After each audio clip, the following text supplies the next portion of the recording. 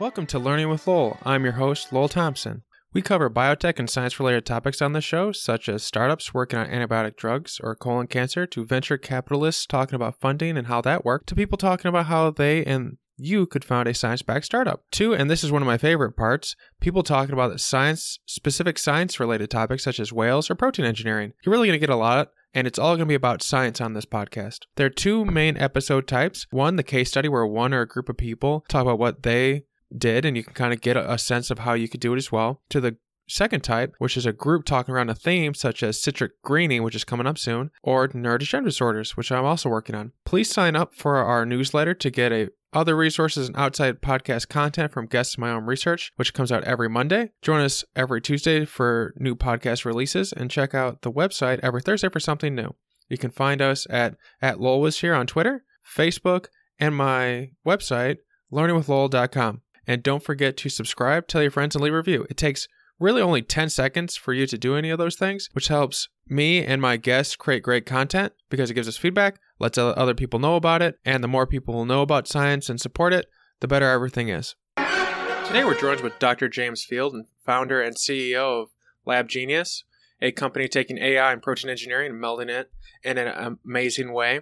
We get into where James came from with synthetic biology, how he got his start with iGEM, and how it kind of diverted him. And some other notable things about James is that he was the judge at iGEM in 2016. In 2017, he was awarded the BBSRC Innovator of the Year Award for his early career impact. And in 2018, this year, Forbes named him one of the 30 under 30 in the science and healthcare that are kind of shaping up things. Also, Synthetic Biology Leadership Excellence Accelerator Program. Let's get into this. How do you handle it when you're told no? Like, I mean, you've had a lot of really cool things happening. So I imagine not everything's a yes. So how do you handle when someone says like, no, you can't do that? How do you work through that? Yeah, that's really interesting. I think it kind of segments out into one of two things. If I think that they're saying no because genuinely it's impossible to do, or I'm thinking about something, or more likely, if I'm thinking about something in the wrong way, and they say, hey, here's a different world model, or here's a different thing you should do, and here's why. I'm always very open to kind of thinking about that, and if I think that's a better world model than mine, then I'll adopt it hands down. But if I think that, ultimately the thing that I'm trying to achieve, my objective, is possible and it is the right one, then typically when somebody says no, it makes me double down on my efforts to do it. And I think that's a function of wanting, at some level, wanting to prove them wrong. It's a pretty shallow reason, but it's a pretty powerful motivator. I do the same thing, so you're in good company. What made you gravitate protein and synthetic engineering over anything else? What was the thing that made you say, oh, I love this stuff? Fundamentally, I think being really interested in the complexity of life. When I look around, I look around in nature, and I just, wow, that's a beautiful solution to a really complex and interesting problem. Personally, I think that I'm not very intelligent. And so I really love the idea that there can be systems that can find solutions to really difficult problems that go far beyond human understanding. And so I was sucked into, I think, a love for and an interest in evolution as a function of that. And then protein engineering naturally fell out of it in the sense that because you can synthesize and edit DNA very easily, it's a very accessible substrate through which you can start engineering new biofunctionality. I'd imagine most people have heard about CRISPR. Are there other really great ways to engineer proteins and that type of stuff? CRISPR as a gene editing technology really has hit the news over the last few years. The way that you should really think about it as a really neat tool for moving DNA around. But if you're actually wanting to invent whole new sequences of DNA, it's not even a tool that you require. So certainly a lot of the work that we do is really interested in how do you invent new biofunctionality rather than sort of moving things from A to B, which is super useful. We're more interested in the question of how do you invent stuff that doesn't currently exist. Which is, I think, where you got involved in a conference called iGEM, right? Where they have like a bunch of protein engineers come together and they build stuff kind of like a science fair. iGEM was definitely a really pivotal moment in my educational career. So I got to the end of my undergraduate degree in biology with microbiology at Imperial College. During the summer after I graduated, I participated. This was back in 2009, by the way. I participated as a student in the iGEM competition. And exactly as you say, iGEM is this international competition where students from all around the world spend a summer creating a new biological system and then go and present it and compete in the US. And really, this was the first time that somebody actually said to me, hey, look, you don't need to think of biology as this descriptive discipline. You can now start building with biology. So you can start taking biological parts and inventing new things. And that was a really cool and formative experience. And then, as a function of doing that, then I went on and did a master's and a PhD, and then ultimately started building LabGenius. If you wouldn't have been a part of that, were you on a different trajectory? And like this turned you right instead of left? Or were you kind of always going kind of the way you were and it just kind of accelerated it? So a really common trajectory for people who go to Imperial College, because it's located right next to the financial sector in the city of London, is that you do your degree at Imperial College and then you go and get a job in banking. I had a job in banking lined up and I was all set to leave science and go and do that. And then I did iGEM. I thought, you know what? This is far more interesting than doing banking. Yeah, I've never looked back. That's the transition from like understanding science principles and protein engineering to do banking. Like how do those connect? Certainly within London, because there's such a big financial sector, they'll just take undergrads or recent graduates and sort of funnel them through their graduate training schemes. I can't remember what percentage it is, but certainly doing my undergraduate at Imperial, a lot of my friends went out and did, consulting and banking straight out of their degree. But I think actually the interesting transition that's happened is that now when I go around the Imperial College campus, often, giving a lecture to students or something like that, there's a real buzz around entrepreneurship there. And I think people now sort of see starting and building your own company as very much an alternative path to getting a traditional corporate job. It's a good time to build things. My personal philosophy is that you only fail at something if you give up. And I think when you're young, you have that luxury of you can really go hard at something. The only thing that you have to care about is being able to afford meal. So you don't have too much to worry about in the sense that you can do jobs on the side and stuff like that. And when I was starting the company, I think I held at one point 4 different jobs in parallel, just like this is while I was doing the PhD in order to kind of get the company off the ground. And that's fine. You can do that. Now I recently had a daughter, and that really changes the equation in the sense that you have a lot of external responsibilities at that point, and so your ability to take those risks, I think, to some extent is curtailed. I mean, certainly when we were building the company, myself and the team spent these 2 really grueling years on minimum wage, and we were asking ourselves the question: do you take salary this month, or do you do this? Do you do this experiment with all the controls that you really should be doing? I think you're absolutely right in saying that when you're younger, you do have the flexibility to take a bit more risk. It's like even in the short span that you've been in academia, taking your degree to building a company like that change has been, distinctive enough that you notice it. So it's a good thing. Like when entrepreneurship is encouraged like that. What are the things? Because it seems like 4 jobs at the same time just to get your dream going. So you have some really crazy determination. So what are some of the things that you think allowed you to be successful, or about you that you think really are integral to why you were able to you've done? Yeah, I think it's a number of things. I think just as you said, it's that persistence, and I think that was something I definitely learned through the PhD. I spent the first maybe couple of years of my PhD, I think, almost in a state of mental depression, because for the first time, and actually I felt this, to be honest, I did a research master's as well, and I felt it at the same time, where you hit this kind of phase where you're doing bench research and you realize that work in does not equal results out. And it's this really, really grueling experience. But the thing that it teaches you, if you really stick at it, is that just through sheer force of will, you can make something that's incredibly improbable. You can pull it into existence. So that's definitely the thing that I learned through the PhD. I think the second piece is PhD definitely took longer than it should have done. I think that was because I was working on a pretty hard problem. And I think the thing I learned from that experience was that it's important to be patient about goals, but impatient when it comes to tasks. So the way I kind of think about that is when I'm building LabGenius, I'm not thinking about the company that I'm going to have in 2 or 3 or 5 or 10 years, but more, what is it that I want to build over the course of my life? And so I think having that kind of patience in terms of what you want to build, but at the same time being really impatient about the day-to-day tasks and, try and move as quickly as you can at that level. That enables you to build something that's pretty interesting. And I think the third piece is this stuff is so hard that you have to be passionate about what you're building. And I try and only work on projects that I am passionate about, because the reality is that on a day-to-day basis, I think you can be doing that you can be doing pretty dull tasks on a day-to-day basis. When you're building a startup, maybe one day you're actually like changing printer paper or sweeping the floor before an investor visit or something like that.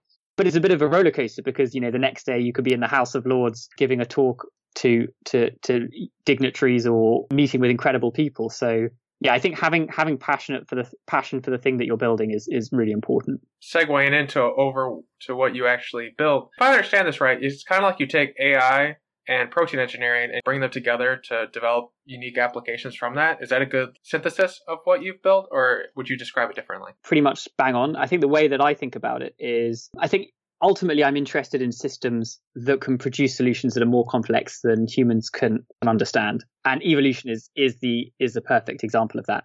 Now, the thing that I find challenging or frustrating about evolution, this is Darwinian evolution, so that process of natural selection taking place over iterative rounds, is that it's really, really slow. And humans have been grappling for several decades with the task of how do you speed it up. And I think one of the reasons that evolution is so slow is that it always makes the same mistakes and it never learns from any of the things that it does. I think the real opportunity that myself and my team saw is there some way that you could make evolution intelligent? And our approach for doing that is really one where we try trillions and trillions of genetic designs physically in the real world. Mm-hmm. And then we try and use machine learning to unpick why some of those designs work and why some of those designs don't, so that when we make another round of a trillion designs, they're more intelligently designed. Mm-hmm. And so in that way, you're harnessing computers and using computers for what they're good at, and you're using biology for what it's good at. And I think at that interface is where you can find some really exciting synergies. And does the human component just kind of like directing it in a sense, like building it, of course, but then focusing it on the tasks you want it to do? Like how do you come into it? I spent my PhD doing the job of protein engineering. I tell you, that's not a fun job. So what's really cool is saying the kind of biofunctionality that you want. So our dream is to enable people to say, here is the molecular machine that I want to build, or that I want to have built. And then EVA, which is our AI-driven evolution engine, kicks into action and searches through sequence space to find the best design for that set of functions. Well, when you first did it, because I imagine you probably ran an experiment to make sure it works, what was the first thing you tried building? So the first problem that I really applied this technique to was during my PhD. I was trying to build a nanoscale device. So it's effectively a nano cage that you could load drugs on the inside of and target those cages to cancer cells. And that basically involves assembling a cancer targeting module, a cage module, and an assembly module. So you've got these 3 different discrete bits of protein that all have to function in the way that they should. Now, the challenge is when you put those proteins together, they sort of do this thing called, they come out of solution, they aggregate, or they don't assemble in the correct way. And so the first time that I deployed this technique was in refining that design so that it could be produced in a highly soluble form. And the solubility is important, because if it's soluble, then it can assemble correctly and it basically works. So the first time I kind of tried this is I made a ton of different variants of this protein and then screened for ones that worked. And even constraining the different designs that we tried in that process by looking at some of the areas that evolution has previously traversed before. So that's a really interesting thing. You can already just look in nature.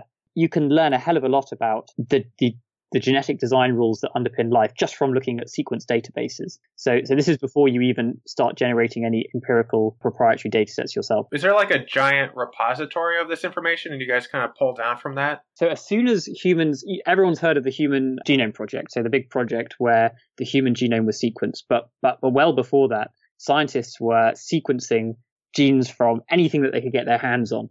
And so there are these freely accessible repositories on the internet where you can download several hundred gigabytes worth of sequence data. You can start mining those for some really interesting rules that ultimately underpin the way in which biological systems operate. To kind of describe the process in a simple way, it's kind of like you set the parameters for a job application, for instance, for someone to fit a position. You'd be like, oh, these are the things that you want them to do, and then this program searches all of the internet for these great people and then like kind of gives you a sequence, thousands of them, different ones that could potentially work, and you come in the end and you pick the ones that do work, or does it also find the ones that are most applicable as well and kind of filter for that, or is it like a puzzle matching tool, if that makes sense, as a very like simple way to describe it? Yeah, the way that I think about this, if you perfectly understand a problem, then you can simulate it and you can solve that problem in a computer.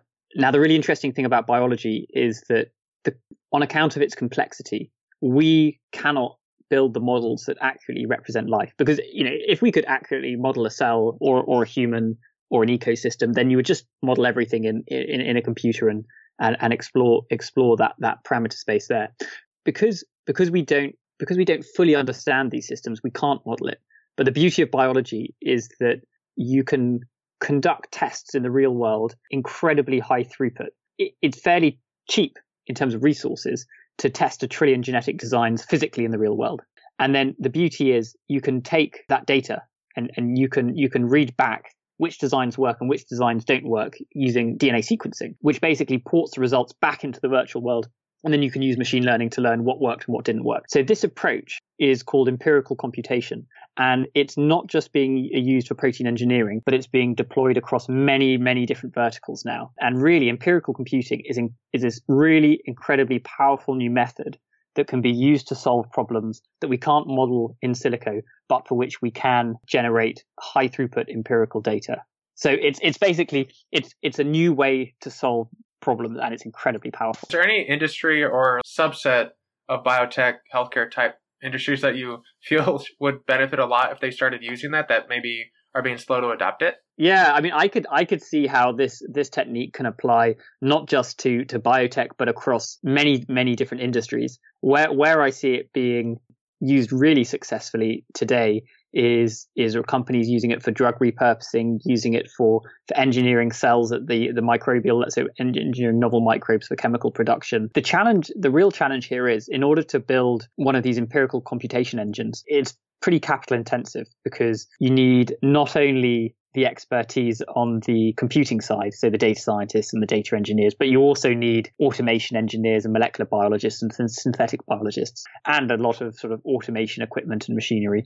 Where you see these empirical computations engines being built, it's primarily in tech startups. But the beauty of them is once you've built your empirical computation engine, you can head off to the pub and be having a drink, and it can be autonomously discovering new knowledge. And that's what I find really exciting. So I think my hypothesis is that within, I would say, the next 5 or 10 years, we will see vast amounts of new knowledge being generated by these autonomous engines. And they will start to understand the world in ways in which humans can't even begin to comprehend. And then we'll get to this really interesting position where the creative ability of these systems will vastly outstrip those of humans within those specific domains. I think whilst there's a huge opportunity there, it will start to raise some really interesting questions around what is the role of a commercial entity and what is the role of an academic institution, in the sense that these systems will be built within, at least initially, will be built within industry rather than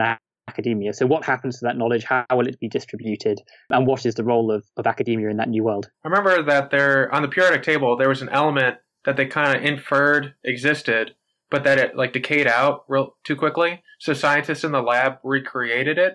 And so, but if you didn't have like the scaffolding to kind of figure out all the missing bits, they wouldn't have been able to do it. Which makes you think, are there things like that maybe there's like an upper limit on what we're able to comprehend, that you think that machines are going to be able to be that bridge, dumb it down, but like do some of the computational work so it is something that we can grasp? Like, is there...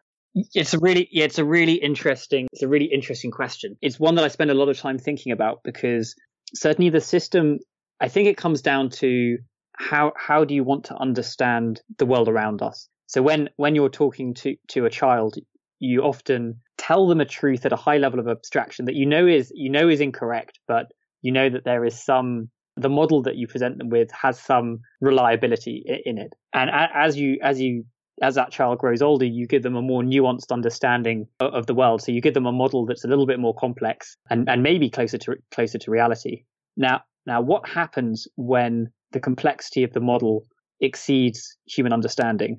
And so we were in this really interesting position where certainly in the world of protein engineering, we can have our system EVA read back some of the design rules that it discovers in a human readable format.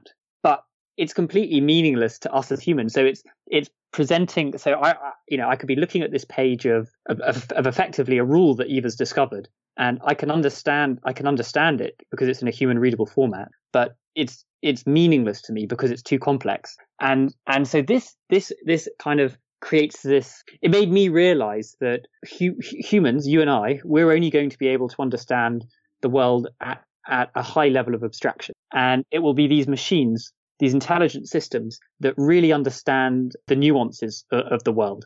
And I think that's something that kind of initially sort of sat quite uncomfortably with me, because as a scientist, you want to really, really understand something, and having to come to the conclusion that you're not mentally equipped to do it, or if your machine does give it to you in a human understandable format, it's probably having to simplify it to an extent that you're losing information. I can see why you think about that a lot. I'm going to think about that a lot now. You just you spread the germ.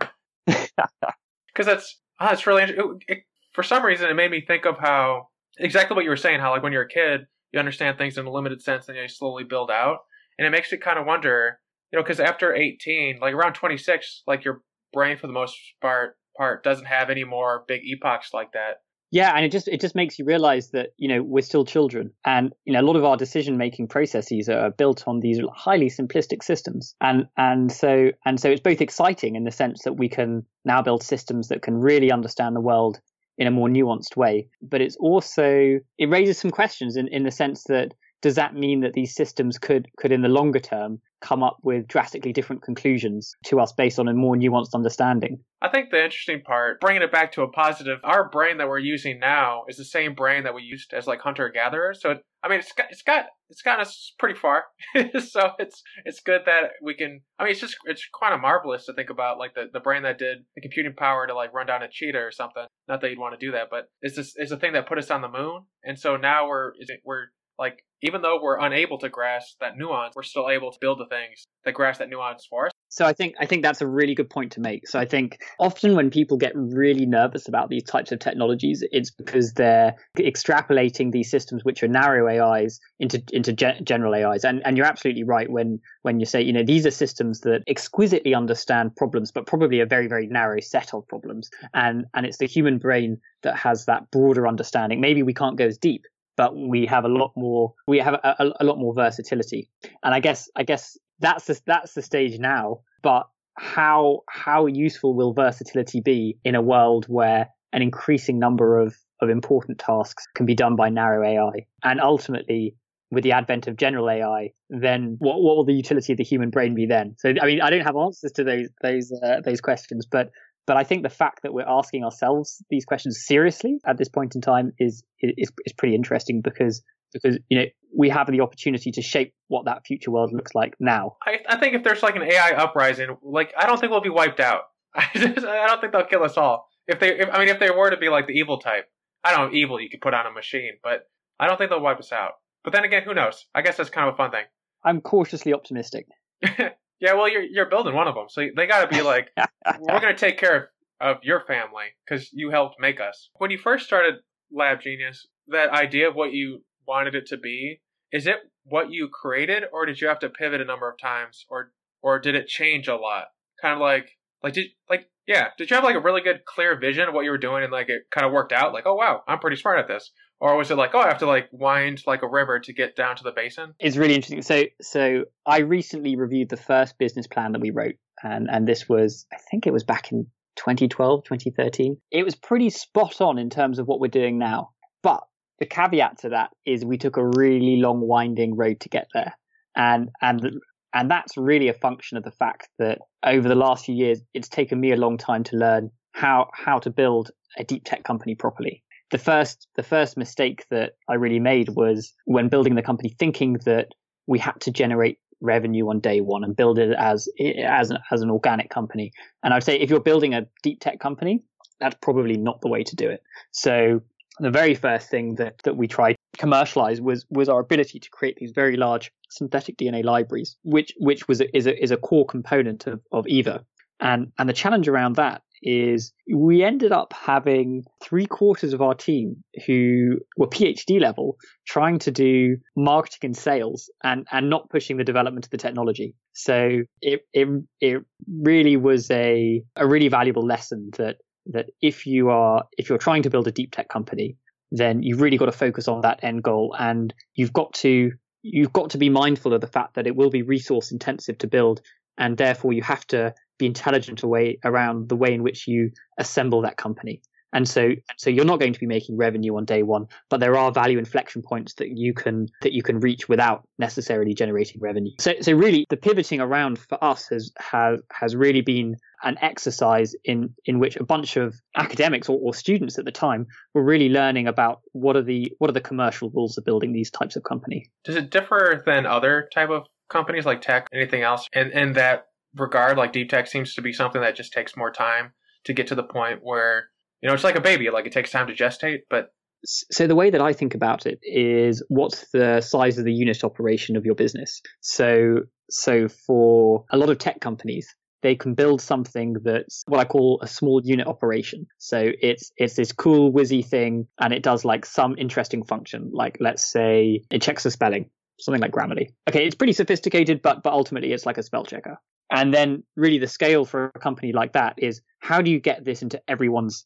hands? How do you scale it really rapidly? And so with a SaaS business, a lot of the kind of thinking is around, once you've built your thing, how do you make it really robust? How do you scale it? And how do you ramp up your revenues like that? With a kind of hard science company, it's often I kind of think of it as a big unit operation company. You have to assemble many, many more things. And often those things exist not only in the virtual world, so not only software but hardware problems as well. So you've got more of the challenge isn't so much around scalability issue, but it's more around getting your thing up and running and working. That's an interesting way to look at it. Is there like a rule of thumb for like time? Like if someone was thinking, hey, I wanted to build something in the deep tech area or biotech, is there like, you shouldn't expect to make money for like 2 years?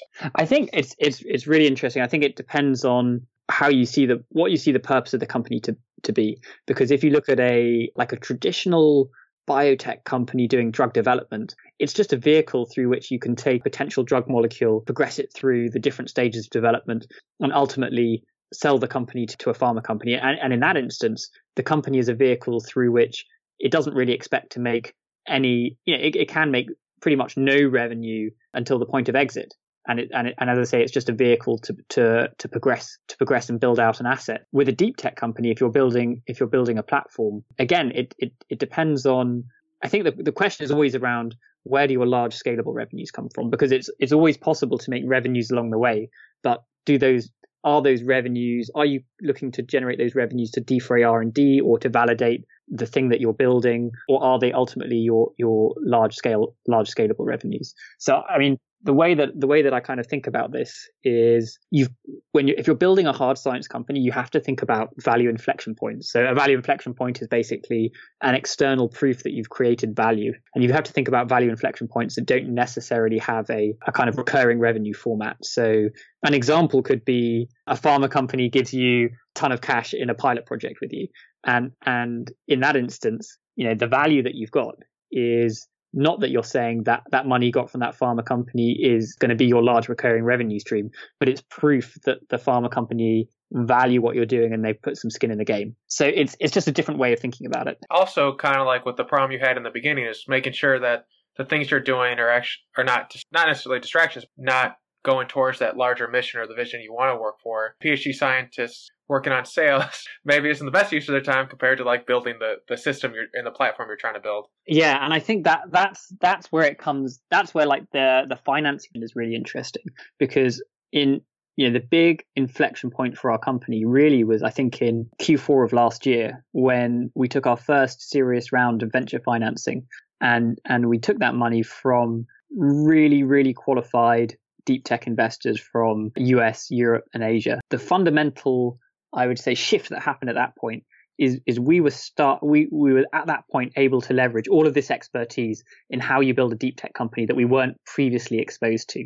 So I would say London isn't the typical place that deep tech companies come out of. It's typically where fintech and tech companies are built. So if you're building a hard science company, you really need to be able to tap into that really deep knowledge base of how these companies are built and how they grow. And really that comes from a fairly small community of people. When you pitch them, from what I understand, like a normal pitch is basically what you want to do, how you're the right team to solve it, and how you're going to solve it, right? Does it differ in deep tech? Is it the format different in how you pitch these people? Like, do they have different expectations of the science? In my mind, three classes of investor. There is kind of the archetype UK investor, and really this is a function of the UK. So the UK has a really strong financial sector. As a result of that, there are a lot of very wealthy bankers and private equity executives in London. Often those individuals who have made a lot of money end up investing in companies. And the way in which those individuals are trained is often around evaluating a business in terms of what are its revenues, what are its growth potential. And often, so VC in the UK, from that perspective, often resembles scaled down private equity, which is good for a certain subtype of business, but deep tech doesn't typically fit into that. So they're not the most suitable class of investor for helping to build a deep tech company. Not that they don't have value, their value is probably best leveraged elsewhere. The second type is the SaaS investor. So these are the tech investors who know a hell of a lot about building SaaS companies, but the question that they'll probably ask you repeatedly is how do we scale this in the cloud? And they're also not the right type of investor to talk to. And the third class of investor are the deep tech investors, and these are the guys who understand the disruptive ability of tech, but they also understand how tech can be deployed in different domains. So be it biotech, agri-tech, or anything else under the sun. And they understand how these sort of hard science companies are built and how they grow. And in my experience, in that third class of investors, the questions that they're principally interested in are, is this a huge market opportunity? So is it very obvious that if you solve this really difficult problem, you'll create a lot of value? And then the second piece is, are you the right founding team to address this problem? So in that instance, they're probably looking for very significant domain expertise and sort of evidence that you're probably going to be able to leverage that domain expertise within in a commercial setting. And then the truth is, if you want to build a deep tech company, there are a hell of a lot of other components that you need. And actually, the only way you're probably going to build it is by working very closely with those investors to build and grow that company. Are there places to go to find the third type? I mean, because I imagine some people, when they are looking to pitch to people, they just kind of shotgun it, but it seems like a colossal waste of your time, especially if there's like the type of people that will really more closely resonate with what you care about. So like, do they like hang out in clubs? Like where do you find these people? Yeah. How do you find? That's a great question. So I spent before we closed this round in Q4 of last year, I spent a lot of time speaking to the wrong type of investor because I didn't even realize this third type of investor actually existed. I remember this pivotal moment where I had my first meeting with one of these guys who really, really understood what it meant to build a deep tech company. And I described what we were doing, and the reaction was, my God, this could be massive, and I can see the vision and what you want to build, and I could see exactly how this gets built out. And you need to go and speak to the following 5 people. And I did. I had 5 very similar conversations, and suddenly we were heavily oversubscribed for our round, and we closed it. And so my biggest learning from that experience is you need to work out how you can tap into that third group, those deep tech investors, as rapidly as possible, and probably don't spend any of your time speaking to the other groups of people. And the best way to find them is find deep tech companies that you're really passionate about, that you think are really cool, and then just go on Crunchbase. And on Crunchbase, you can see the different investors who have invested in those companies. Then go on LinkedIn and see who knows those investors, and then whoever's the closest one, reach out to. And it's really difficult because typically these people will only take meetings through warm introductions from their network. So you have to get a warm introduction. But once you've if you're doing something that's cool and valuable, as soon as you've met your first deep tech investor, and if they're helpful, which almost all of them in my experience are, then you have access to that network. And that's how you raise money for a deep tech company. And you don't, and I've often heard it said, oh, I'm in London, or I'm in I don't know, some other country, and all of these people live out on the West Coast, and I can't get to them. And that's simply not true. It's a really international community. And we put our syndicate together with investors from, as I say, the West Coast, from all parts of Europe, from Asia. And the truth is, at the time that we were raising, we really didn't have much money, and I personally couldn't afford to get on a plane and go to the US, and so really everything was just done by like Skype, just like we're having this conversation today. And I think in the world that we live in today, where everyone's connected, you can access and reach these incredible people all if you have to, from your computer. Obviously, it's better to meet them in person, but it is amazing what a few telephone calls can achieve. I think the thing that I've noticed in my limited experience is that, like, science, like you're saying, does not know borders. Scientists will work with each other up until the government says you're not allowed to do it anymore.